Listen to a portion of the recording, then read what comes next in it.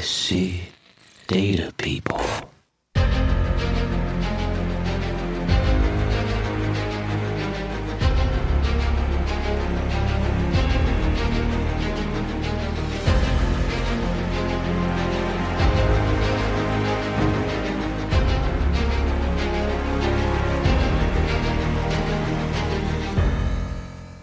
Hello and welcome to Inside the Analyst Cubicle. Here we dive deep to get to know one of our data famous or not so famous visualization artists, learning about their beginnings, middles, and what they're going to do next. So sit back, relax, grab the comforting beverage of your choice, and join me as we get to know Tableau Social Ambassador and Superstore Sales' most prolific customer, Sean Miller, just a little bit better. Welcome to the show, Sean. Hey, Mark. Thanks for having me. It is my pleasure, my friend. It is good to talk to you. You too. So let's go ahead and get started. Sure. So please just take a moment to introduce yourself to the listeners. Sure. Hello, everyone. I am Sean Miller, and during the day, I work at Cerner Corporation, which is located here in Kansas City, Missouri. So we are right in the heart of the United States, and Cerner is arguably the largest healthcare IT company in the world. And I, as a lead BI developer, have responsibility for the development and strategy for our EMR reporting solutions. I run a analytics center of excellence there on my team. We support a production of I think, as I was counting it up yesterday, we have 7 production environments with over 170 cores and over 500,000 licensed users.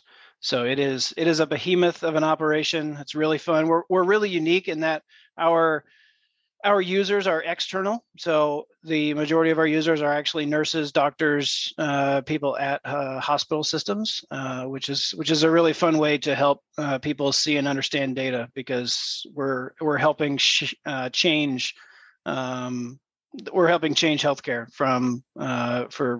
to add value as opposed to just charging money. So, and then when I'm not doing that, I am Hipster Viz Ninja.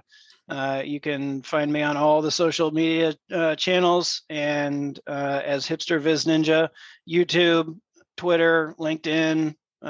You can find me on my YouTube channel, and I also have a blog by the same name. So if you just search Hipster Viz Ninja, you'll find me. And I help run the Kansas City Tableau user group here in Kansas City. I'm also a Workout Wednesday coach, have been for the past couple of years, been involved since it started in 2017. And then this year, due to my healthcare background, I teamed up with Lindsay Betzendahl for Project Health Viz. So there's always something new on my Tableau public profile. So I am excited to be here. I can't believe, I knew you did all that stuff, but I don't think I realized, when you hear it, it's kind of incredible. Yeah. So I'm curious, because you're in the medical field, how has COVID and all of that changed kind of the job? Like, I'm guessing you saw an uptick. Oh, yes. My life, you probably noticed I was a little bit silent last year. And that was because I was all COVID all the time. We had some pretty high level analytic strategic partners that we dove in with, giving the massive amount of data and that we have, the massive amount of healthcare data that we have access to. We had a lot of really high level partners that we partnered with to get a handle on COVID, along with just our individual health systems and helping them get an understanding for all the different aspects of COVID. Because, initially we thought this was a flu. So we saw a huge uptick in flu tests and flu diagnoses. And then it was like, no, wait, this was COVID. And then there was a whole switch to getting an actual COVID test. And then we started, all of this was happening at one time. And it was all, not only were the tests being developed and the data was just starting to flow in, but it was we need the data now, we need the data yesterday, and we need to get a handle on, from a geospatial aspect. I mean, we were doing things that we had planned on doing, but COVID really kind of helped us kick everything into high gear from reporting and analytics, and just all the different ways that we can stratify data and to give nurses and practitioners a more in-depth view of how things are progressing in their respective populations. Incredible. Yeah. So let's rewind. Let's go back in history. Yes. Tell me about your education. Sure. So I took a little bit of a detour to get into analytics. I am a amusement park manager turned bartender turned back to student turned server turned teacher, and finally then into Cerner and analytics. So this started all the way back in the mid 2000s, and I was working at the local amusement park here, Worlds of Fun, owned by Cedar Fair, and was an amusement park manager and water park manager, and did that for several years. Enjoyed it. I have so many stories. I could tell stories for days about all the things that I saw and all the people I saw and all the people I interacted with there, which was fun. But I kind of hit a ceiling, and I was like, I needed a change. So I left, went back to school, waited tables and slung drinks to get my way through school, and decided I wanted to become a teacher, because one of the things that I really liked about what I did at the amusement park was I loved doing the training and I loved doing the teaching and all that kind of stuff. So teaching was a very plus my mom was a teacher for many years, so it was just a kind of a natural fit. So I went back, was in school, but data and analysis was always in the back of my mind. I'm the one. I was the type of server that I could tell you my average check amount off the top of my head. I could tell you how many. I could tell you the average price per check I needed to get in order to make a certain amount of money on tips. So I was always analyzing that and trying to see different strategies to try and increase my my average check amount. Those types of things.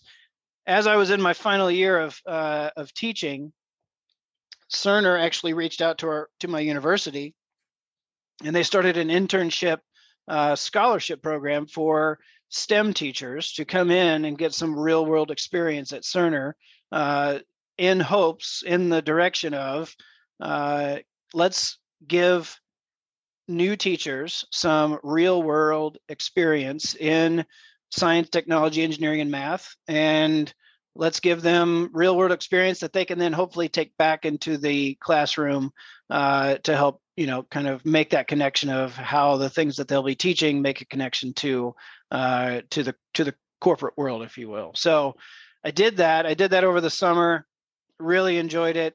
I did some Microsoft Excel analysis while I was there, had a great time, made really good connections, went and did my student teaching. Then I said, and then I graduated from school, and I had somebody reach out to me from the team that I was an intern on and said, we just had a spot open up. And we'd love to, if you're willing, we would love to have you back on the team as a full-time employee. So I'm forced to make a choice. Do I go to the classroom or do I go into corporate? And I chose to go into the corporate world because, as I like to tell people, public education wasn't ready for me, which is good. And that's kind of where it kind of happened. And so I was kind of doing a lot of. I was a business analyst in 2014. I was doing lots of heavy analysis in Excel. I was the guy who had Excel workbooks with, I was writing VBA macros, and I had entire hidden worksheets that were just sheets of 50 pivot tables that I would then turn into pivot charts. And then I would make dashboards out of Microsoft Excel worksheets. And then one day, my colleague came to me and said, so we've heard about this thing called Tableau. We're not really sure what it is. We've seen some cool things. It has some promise. We're going to get a couple of licenses. And do you want one? Do you want one of the licenses? And I said, yeah, sure.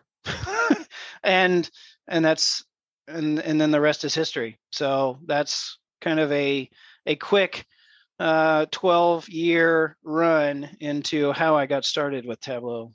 So I have to ask, how long before you realized that you were actually in the Superstore data set?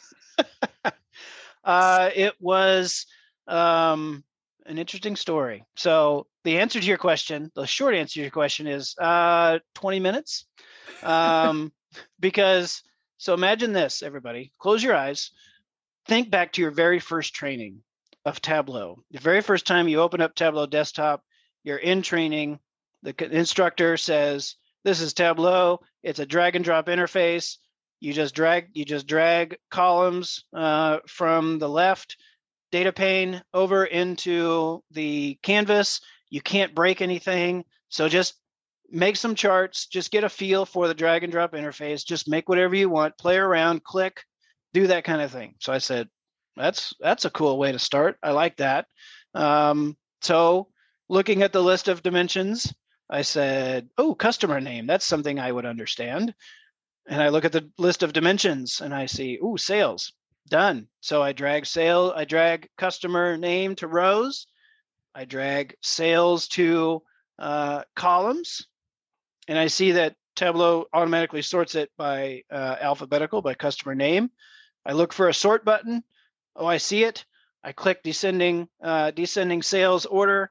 And there I am at the very top of the list. Not only is it my name, it's spelled exactly the same. Now, picture that. I mean, just hold on to that thought for a minute. Your very first interaction with this new software that nobody doesn't really know anything about, it was so odd. It was to the point that I was looking to the people next to me, hey, make this chart. Is it, because I thought maybe the instructor was doing something cool and he had done something, dynamically to put the person's name in to do so. I don't know, but everybody else around me, of course, had the same thing. I was like, this is amazing. And then at that moment, I was like, well, I have to stick with this now. I have to make this work, because what are the chances? It was fate. Yeah, it was fate. Exactly. It was fate. It was destiny. It was meant to be. Oh man, that's so fantastic. I can't imagine just seeing your name at the top of the list. Mm-hmm. So you've been at Cerner your entire career. Yes. Yeah. So I've been there since 2014, and have, because I got I got involved with, I saw my name in Superstore in the demo data set. I was like, okay, well, I have to start learning this. I have to start figuring this out. And that's when I started, doing more Googling, and, I figured out I got in touch with the community, got in touch on Twitter. And this is 2014, this is 2015 by this time. And so this is the time that not a lot of people know about, Mark, and you remember this. This is the time before Makeover Monday, right? This is the time when people were just out there doing their own thing. There were no initiatives. When there were initiatives, they were very few and far between. There were no dashboards that were built on the same topic every week. So it was it was just a very interesting time when you look back on it now, to just, how original I feel like it was back then. Not that it's not that it's any worse or different now, but it was just an interesting and different time back then. Totally. So when you get a new data set, either professionally or personally, I don't know how much you do running the COE, as far as design and how do you approach a data set? Like, what's your kind of logical path? Yeah. So I start by asking questions first. And when I say asking questions, I ask the stakeholder, what are we trying to do with the data? And luckily, I'm in a position where I'm the one that's helping to curate the data set. So we start with the questions. We start with, what is the problem that we want to go solve? What are the dimensions and measures that we want to be able to measure and stratify by? And then we get to go create a data set that does that one thing. So we're not, thankfully, we get to curate data sets specifically for a particular challenge, for a particular question. In my personal stuff, if I'm given a data set, that's usually the first. I usually ask it 4 questions: the who, the what, the where, and the how. Right. So you kind of think about those types of. So you think about when, right? You think about, okay, is there a date column? Is there a date dimension in here? Is there a time of some sort? Is there a what? You got to look through all of the different dimensions, and just that's why I really like what Tableau Prep has done for data discovery and looking at a data set for the first time and being able to see what are some of the values in here and what's the kind of distribution of those. Because, when you're given a data set that you have no clue about, and just, before, it was just, well, I guess I'm just going to drag this dimension in and hope it tells me something. But with new products like Tableau Prep, you're able to see kind of a high level overview of those. But yeah, I would definitely say the way that I kind of approach data sets is asking questions and just seeing what the data tells me. That's really fascinating. I've actually never heard anybody describe. I mean, I know Tableau Prep obviously gives you a lot of the distribution of values and things like that, but I've never actually really thought about it as a discovery tool. Like generally, I always start in desktop, whereas starting in Prep makes a heck of a lot of sense. Yeah. I like that. I like that a lot. Yeah. So, and you can kind of get a better understanding of, okay, because you might have, there might be several columns in this data set that are either they could be both ends of the spectrum. They could really have a really high cardinality with a lot of small values, or they could be or they could have a very a very large cardinality with a big distribution. So it's just a nice way to kind of get a high level overview. All right. So let's dive into some of your work. Sure. I am a fan of your music visits. So the first one that I want to talk about is the analytical angle of Weird Al Yankovic. Yes. I love Weird Al simply for the fact that while he has, covered and parodied hundreds of artists, he is the one that remains relevant, where all of the people he has parodied do not really exist anymore. Exactly. So let's talk about this dashboard. Walk us through it. Sure. So I had this idea right after his last album, Mandatory Fun, came out, because it was for the people that for the nerds that follow him.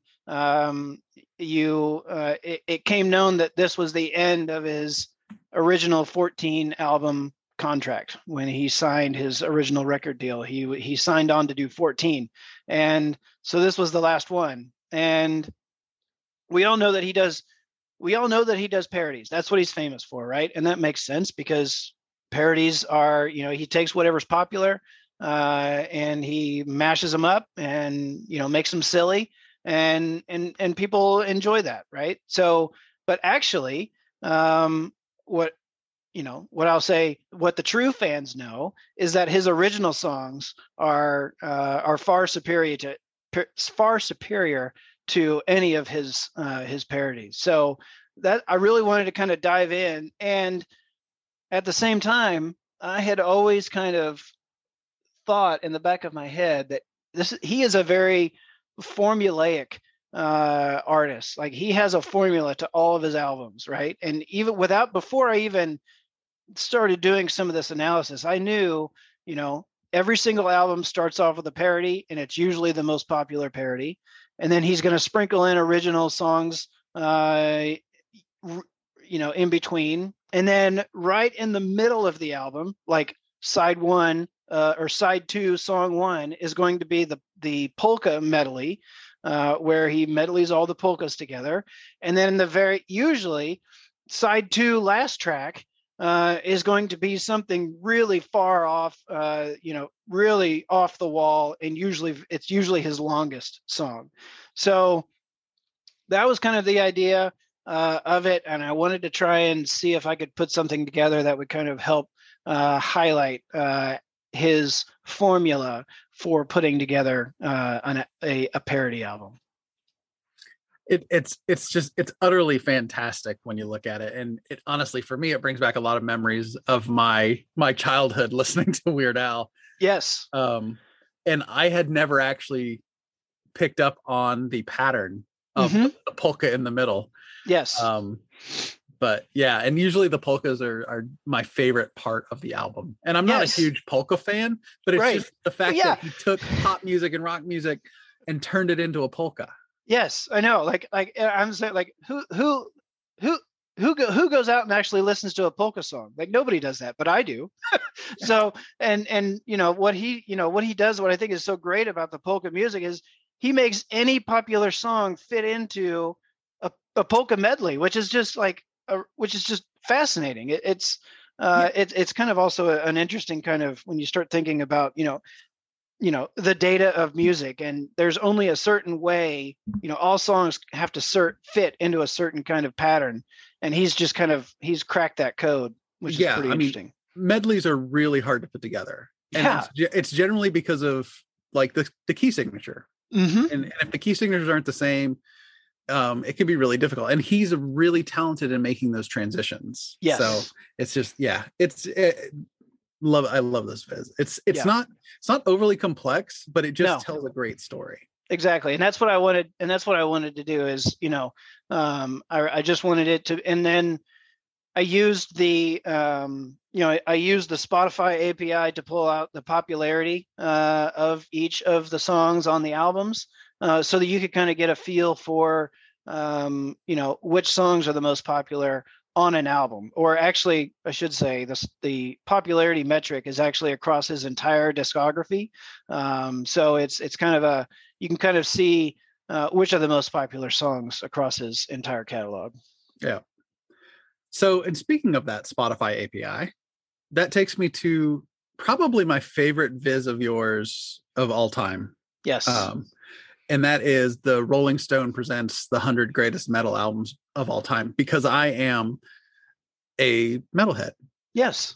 And these lists always just generate discussion and an argument about this should be on the list, this shouldn't be on the list.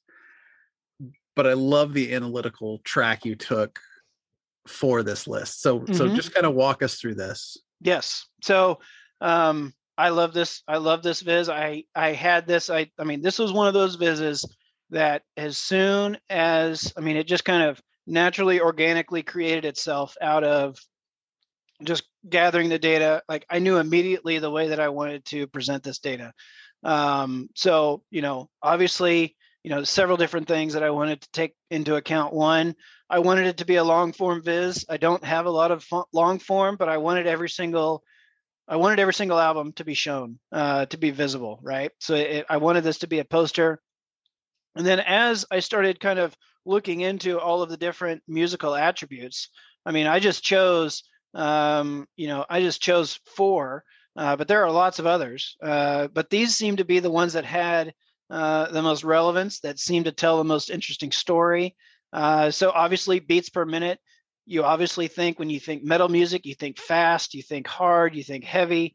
But actually, if you look at this, I mean, they all of them, as you kind of as you kind of scan down the list, they're all within around 120 beats per minute on average. And it also really helped when I created this that the overwhelming majority of them were on Spotify, so that I could actually get the data, which was really, really nice. I didn't know what I was getting into.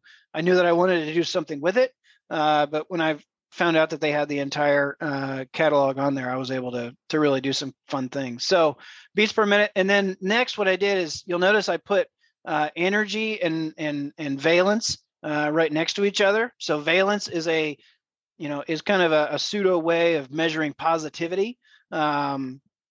So basically, the higher the valence, the more positive message or the positive feeling you'll feel after listening to this. So obviously, metal is not necessarily the most positive music all the time. So I expected those to be really low.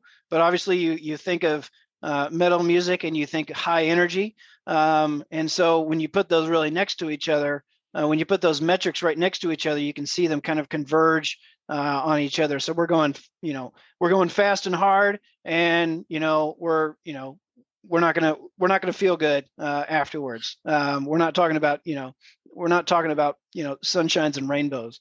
And then popularity, again, on the other side of the spectrum, looking at which songs, or which not necessarily which songs, but which albums are more popular. And this was more of a test to validate the list that they created, right? So were the albums that they created higher in popularity? And the overwhelming answer is yes. As you get down into the lower half, into the lower quarter, you can see, it's really sporadic. But up at the top, they're all pretty very highly popular. So and that's impressive, even considering the age of some of these albums. Like, yes, you think about the general Spotify listener, they're not seeking out Black Sabbath's Paranoid album. Right. Exactly. Yes. So that was just the thing that kind of blew me away in seeing this viz. The other thing about this viz that I love is the fact it reminded me that Motorhead covered Louie Louie. Yes. Yes. That is a classic song. But the other little thing that I absolutely love on this viz is where you don't have data, you put the little metal devil horns.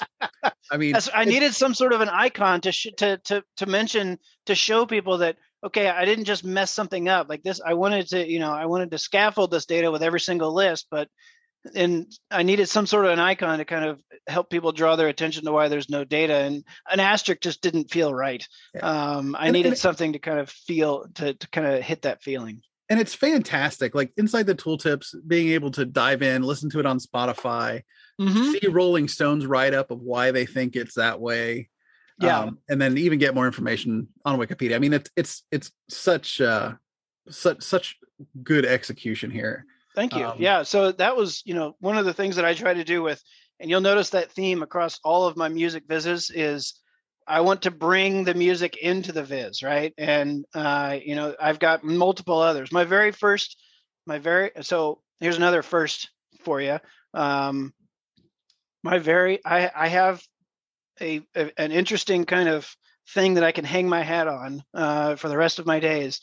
My very first Tableau Public viz was nominated a Viz of the Week, which I will never forget, and I will always tell people about. And it's a music viz. So music is something that, when it comes to visualizing data, music is always something that gravitates towards me. But it's always about, and even in that one, and in the Weird Al viz that we just looked at, there's links in there to bring the music in to the viz. So as you're exploring this visualization, you can also listen. So it's kind of a multimedia type of experience. Yeah, and in the Weird Al, you actually embedded a Spotify player for a couple of tracks, which is really nice. Yeah, exactly. So you're talking about Tableau Public. So how has Tableau Public changed your kind of skills, enhanced your skills? Like, what has it done for you? I live by a very simple rule, and I learned this. This is something that I started very early on in my career. And it's the one piece of advice I tell everybody who I talk to about Tableau Public. And so to all of the listeners here, this is what Tableau Public is to me. It is the place where I get to practice without the stakeholder over my shoulder. I have long held the belief that I will not learn something new for a stakeholder. I will learn something new and then I will bring that into something, but I will already have the knowledge before a stakeholder asks me to create something. I will have already practiced it, created it, messed around, made mistakes, learned the best practices. And so that's what Tableau Public is for me. It's a place to learn without risk, because I feel like there's a lot of us, there's a lot of analysts who unfortunately get stuck in a bad way. And what I mean by that is they get a stakeholder who demands so much of them so quickly that it causes undue stress and undue pressure on them, and it just does not make it a fun experience. But that's what Tableau Public has done for me, is it has allowed me a platform to practice outside of what I do day to day. Amen. Yeah. So that's what you'll see, and that's what really kind of brought me into Workout Wednesday. Is like, oh, Workout Wednesday. This is a community, an initiative of building things for business dashboards that I can then take and I can show my stakeholder, look, I learned to do this new thing. Isn't this something that, this is something you've been asking for, and I just happened to learn it because I've just been doing this week over week.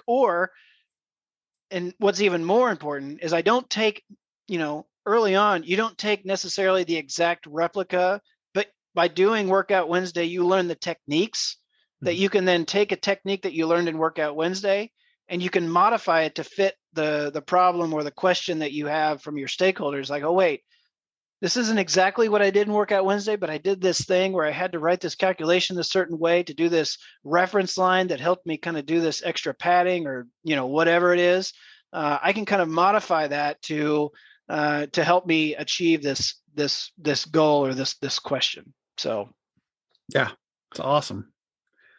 All right, so now we're going to jump into my favorite part of the show, which is the speed round. All right. So, what is the first viz you remember seeing on Tableau Public? That would be Endangered Safari by R.J. Andrews. What is your favorite viz you've created? That would be my Woodstock Iron Viz from last Iron Viz. What is your least favorite viz you've created?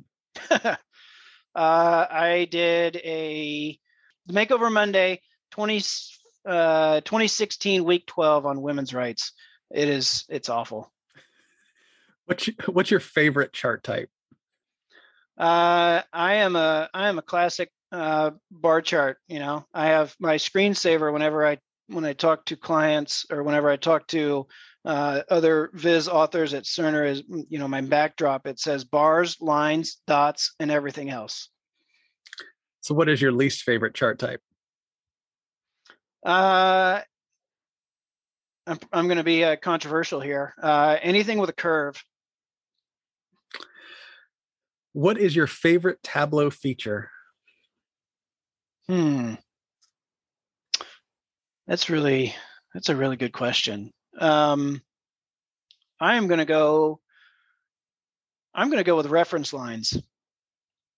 There are so many things you can do with reference lines.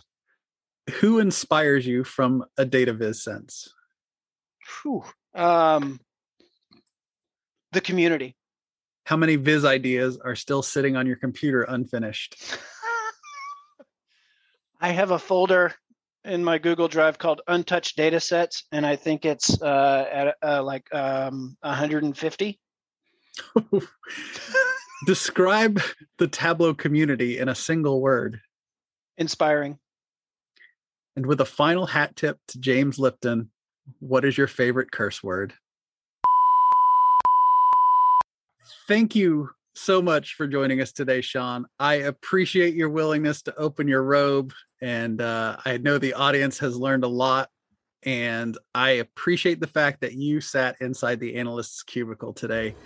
Good day, dear listener. Thanks for tuning in.